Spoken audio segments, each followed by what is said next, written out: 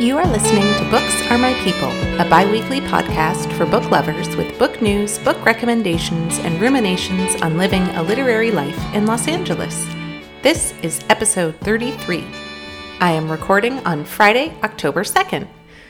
So just when you think the world can't get any more surreal, it just does, and that is our new reality. Happy October, everyone.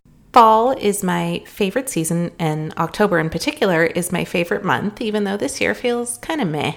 We did manage to get out of town for a few days for my husband's birthday. We took the kids to Big Bear, which is a little mountain town about 2 hours east of Los Angeles, and we spent a lot of time on Big Bear Lake and went canoeing and just spent 3 days outdoors. It was so nice to get away and have a change of scenery. I have not given a fowl report in a while. For those of you just listening, I have 7 backyard chickens and a duck, and I do have some news there. So we hatched the chickens about 1.5 years ago from an incubator, and for the first time, one of our chickens is molting. She lost all of her feathers, and it looks like someone had a blowout pillow fight back there. There were feathers everywhere, and I was very concerned that something had come to attack them when I first saw the feathers, but I guess the molting process can be extremely painful as their new feathers come in. I noticed that this chicken, her name is Ob, she's been kind of separating herself from the flock, and she doesn't want to, I think she's avoiding rubbing up against them because it really hurts, but she's doing a lot better now, and a lot of her new feathers are coming in, which is exciting. And our other fowl news has to do with our duck, named Ducky. So a few days ago, I had let the duck out of its little sleeping hutch, and it was wandering around the yard as it tends to do. And all of a sudden, a red-tailed hawk swooped down out of nowhere with its talons out and tried to grab my duck. Luckily, the duck scooted out of the way just in time, and the hawk missed it, but it was really scary, and it totally freaked the duck out. And I know it freaked the duck out because it came when I called like a dog and went into my arms and let me carry it, which it doesn't normally do. The hawk flew into a nearby tree and just stared at us. It was crazy. I do think that the hawk could definitely damage the duck, but I don't think it could pick it up because we have sort of a fat duck. Sorry, duck. So that is my backyard bird news. If you are a new listener, welcome. And if you've been listening for a while and like what you hear, please consider giving me a 5-star rating on iTunes. It takes just seconds and helps other listeners find my podcast. I will be teaching an online writing workshop about strategies for writing scenes in novels, and anyone at any level of writing can sign up. It will take place on Sunday, October 18th from 10 to 11:30 Pacific Standard Time over Zoom. And I will leave a link in the show notes, or you can look it up on my author website at jennifercaloyeris.com, and advanced registration is required. I am thrilled to announce that I am booked with guests through April of 2021. I have mostly authors coming on the show, but I just booked my first librarian, which is very exciting. And if you are an author or a bookseller or a librarian or involved in the bookish world somehow and would like to be on the show, please do send me an email at booksaremypeople@gmail.com. I would love to hear from you. And the last thing I wanted to say before we get on to the news is that with the holidays coming up, I wanted to offer a curated book experience to a few listeners who would like a book recommendation for themselves or a friend.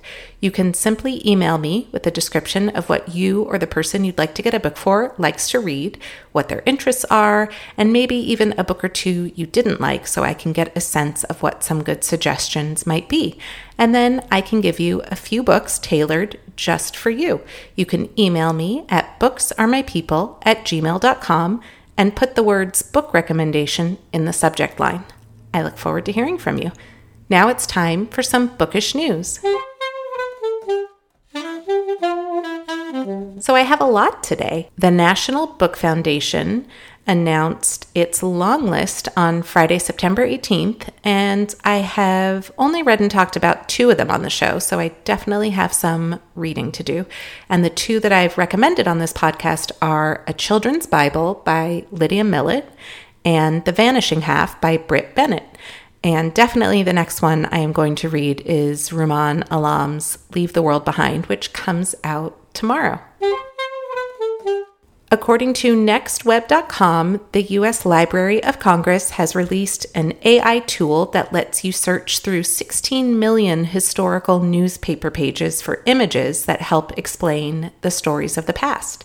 To use the system, you simply enter a keyword in the newspaper navigator, and the AI will surface match from a data set of 1.56 million newspaper photos.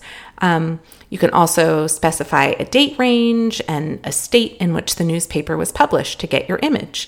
Then you can download the image, you can read the accompanying article, you can view the entire issue, or learn more about that specific newspaper. I love this for so many reasons. I think it's an amazing tool for writers who need to do some research on a specific time period or a specific state or a specific moment in time. And I also think as an artist, it would be really fun to look through some of these old images and try and paint them. We are getting a ton of book adaptations coming out over the next year, and I wanted to share some of the ones that I'm most excited about. So first off is Daphne du Maurier's Rebecca, which is coming to Netflix this month, which is perfect for Halloween. I would love to be able to fit in a reread before it airs, but I don't know if that will happen. It's about a second marriage as the wife tries to uncover the mystery of her new isolated home. Another adaptation that I'm looking forward to is Death on the Nile by Agatha Christie. This detective story was first adapted into a film in 1978, and a new 20th century studio version will be released in October. And it will serve as the sequel to the 2017 Murder on the Orient Express, which I watched with my kids and they loved it. They're really fun. I never read this novel, Death on the Nile, but I am looking forward to it. Next up is Dune by Frank Herbert. So Warner Brothers is set to release this movie based on the popular book Dune, and this should be coming out in 2020.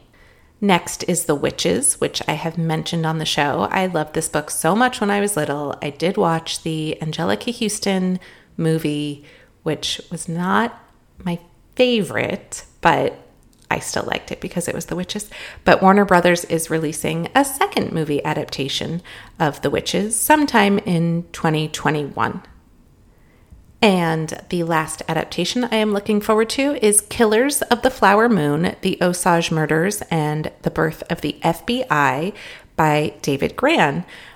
This is going to be from Paramount Pictures and Apple TV. Martin Scorsese will be directing this. And this is a true crime that happened in the 1920s. And it is about the mysterious deaths of some of the Osage Nation members. I read this book when it came out with a bunch of friends, and I look forward to seeing the movie adaptation. On to the books. My first pick for the week just won the Women's Prize for Fiction, and it is called Hamnet by Maggie O'Farrell. I was so excited to read this book for so many reasons. Number one, it involves a pandemic, the plague to be specific, and if you've been listening, you know that even though I keep trying to quit the pandemic novels, I cannot. Number two, it's a period piece. Again, if you've been listening, you know that I love a period piece.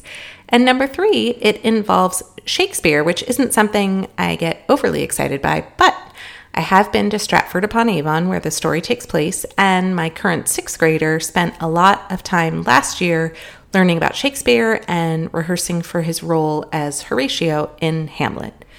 So O'Farrell's last book, I believe, was I Am, which was published in 2018.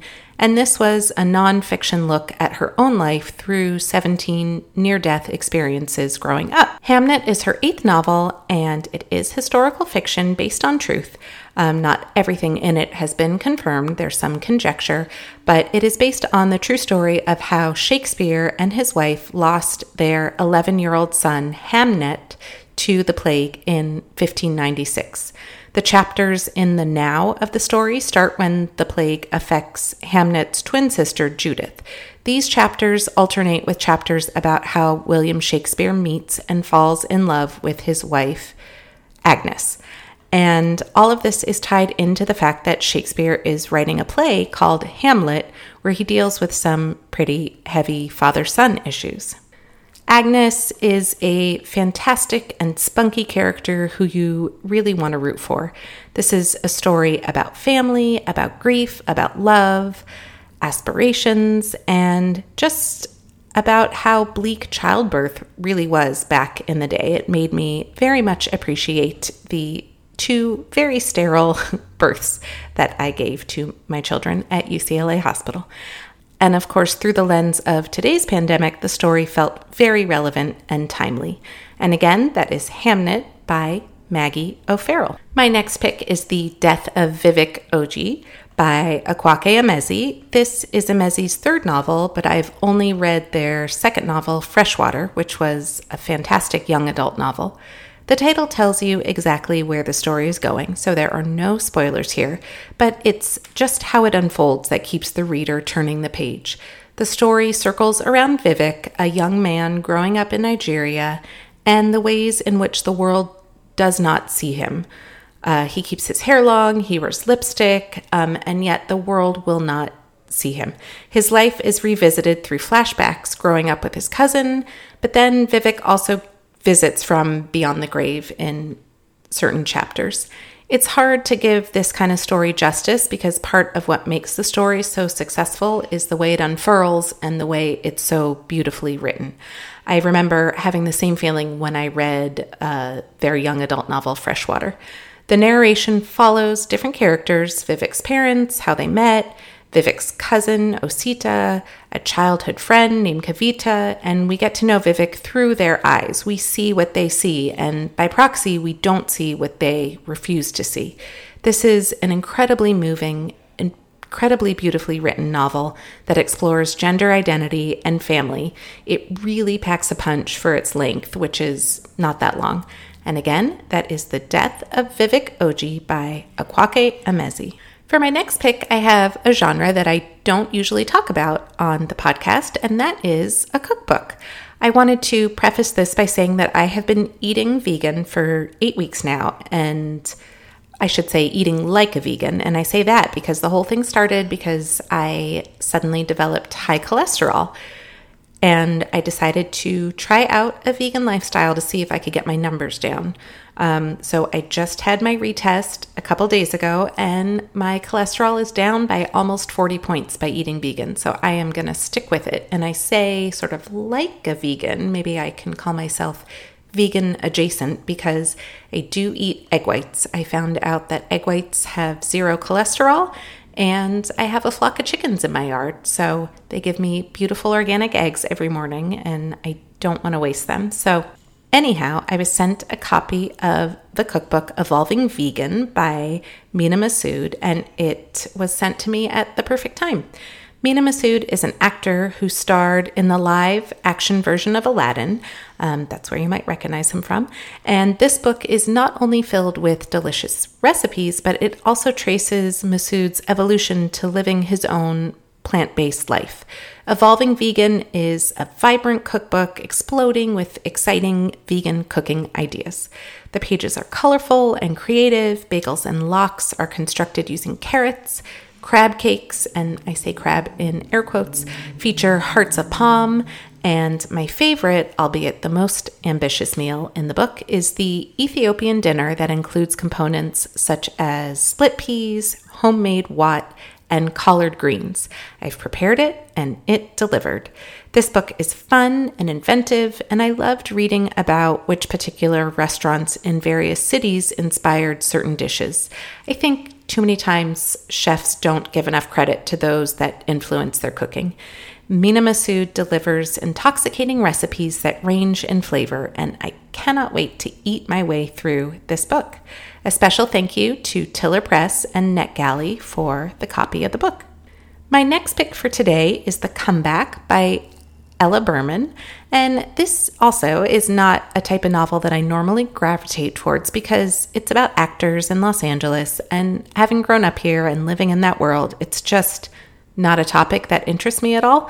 However, I read some great reviews and got a little curious, so I read it and liked it, and I thought maybe some of you would like it as well. The story revolves around Grace Turner, who's 23, and she's already a washed-up actress. She ran away from the Golden Globes a year earlier and moved in with her parents in Anaheim in the house she purchased for them. She's newly sober, and throughout the book we learn about how she was discovered at the young age of 15 by a famous director, Abel York, and he groomed her not only as an actress but as a means to control and abuse her. When her younger sister leaves boarding school to also move back into the family home, Grace decides she's got to get out of there, and it's time for her to go back to LA and face everything she ran away from a year ago, which includes Abel York as well as her husband that she ditched. This is not a super fast-paced novel, but if you can stick with it, it's well worth it, and definitely drew parallels between the horrific stories we've all been hearing about Harvey Weinstein. This is a dark novel about the gritty side of Hollywood and abuse and addiction. And again, that is The Comeback by Ella Berman. I don't want to end on too depressing of a note, so instead I'm going to end with this incredible novel that miraculously just arrived in my mailbox because of what I do. Sometimes I just get books sent to me in the mail, and it's just the most magical thing in the world. So this book arrived a couple weeks ago, and it is called Bright and Dangerous Objects, and it is by Annalise McIntosh, and it comes out tomorrow. I knew absolutely nothing about this book going into it, and sometimes I think that's the best way because I absolutely loved the entire reading experience. McIntosh packs so much into this slender novel. She is a British author, and this is her U.S. debut. And the book is about Solveig, who is 37, and she has a boyfriend named James. And the novel starts with them sitting outside, looking at the stars. Solveig is a deep-sea diver for the oil industry, and she enters a competition to land herself a trip to Mars to be one of the first humans to inhabit that planet. And it's clear that if you win this competition, you sort of will lose your life because no one is coming back from that mission. James, her partner, is eager to start a family, but Solveig has major doubts about becoming a mother. This novel was so poetic and just completely enthralling. I loved how the thing that links the various threads together is this idea about foreign terrain, because Solveig is talking about outer space, and then she's exploring the deep sea, and then the foreign terrain of contemplating motherhood. This is a novel about loss and choice and exploration, and even though there were a lot of poignant and quiet revelatory moments, this book was really funny as well. Thank you to Tin House for sending me this advanced review copy, and again, that is Bright and Dangerous Objects by Annalise McIntosh. Up next for me is The Orchard by David Hopen, and next episode we will be joined by Canadian author Mallory Tater, author of The Birth Yard. If you can get your hands on it and read it before the podcast drops, that would be fantastic. Fans of Margaret Atwood will absolutely love this book, as I did. All of the books I've recommended today are listed in the show notes section of this podcast, as well as at booksaremypeople.com, with a link through to my bookshop.org store, Books Are My People, where you can purchase these books. I hope you all have a wonderfully bookish week, and don't forget to get your flu shot.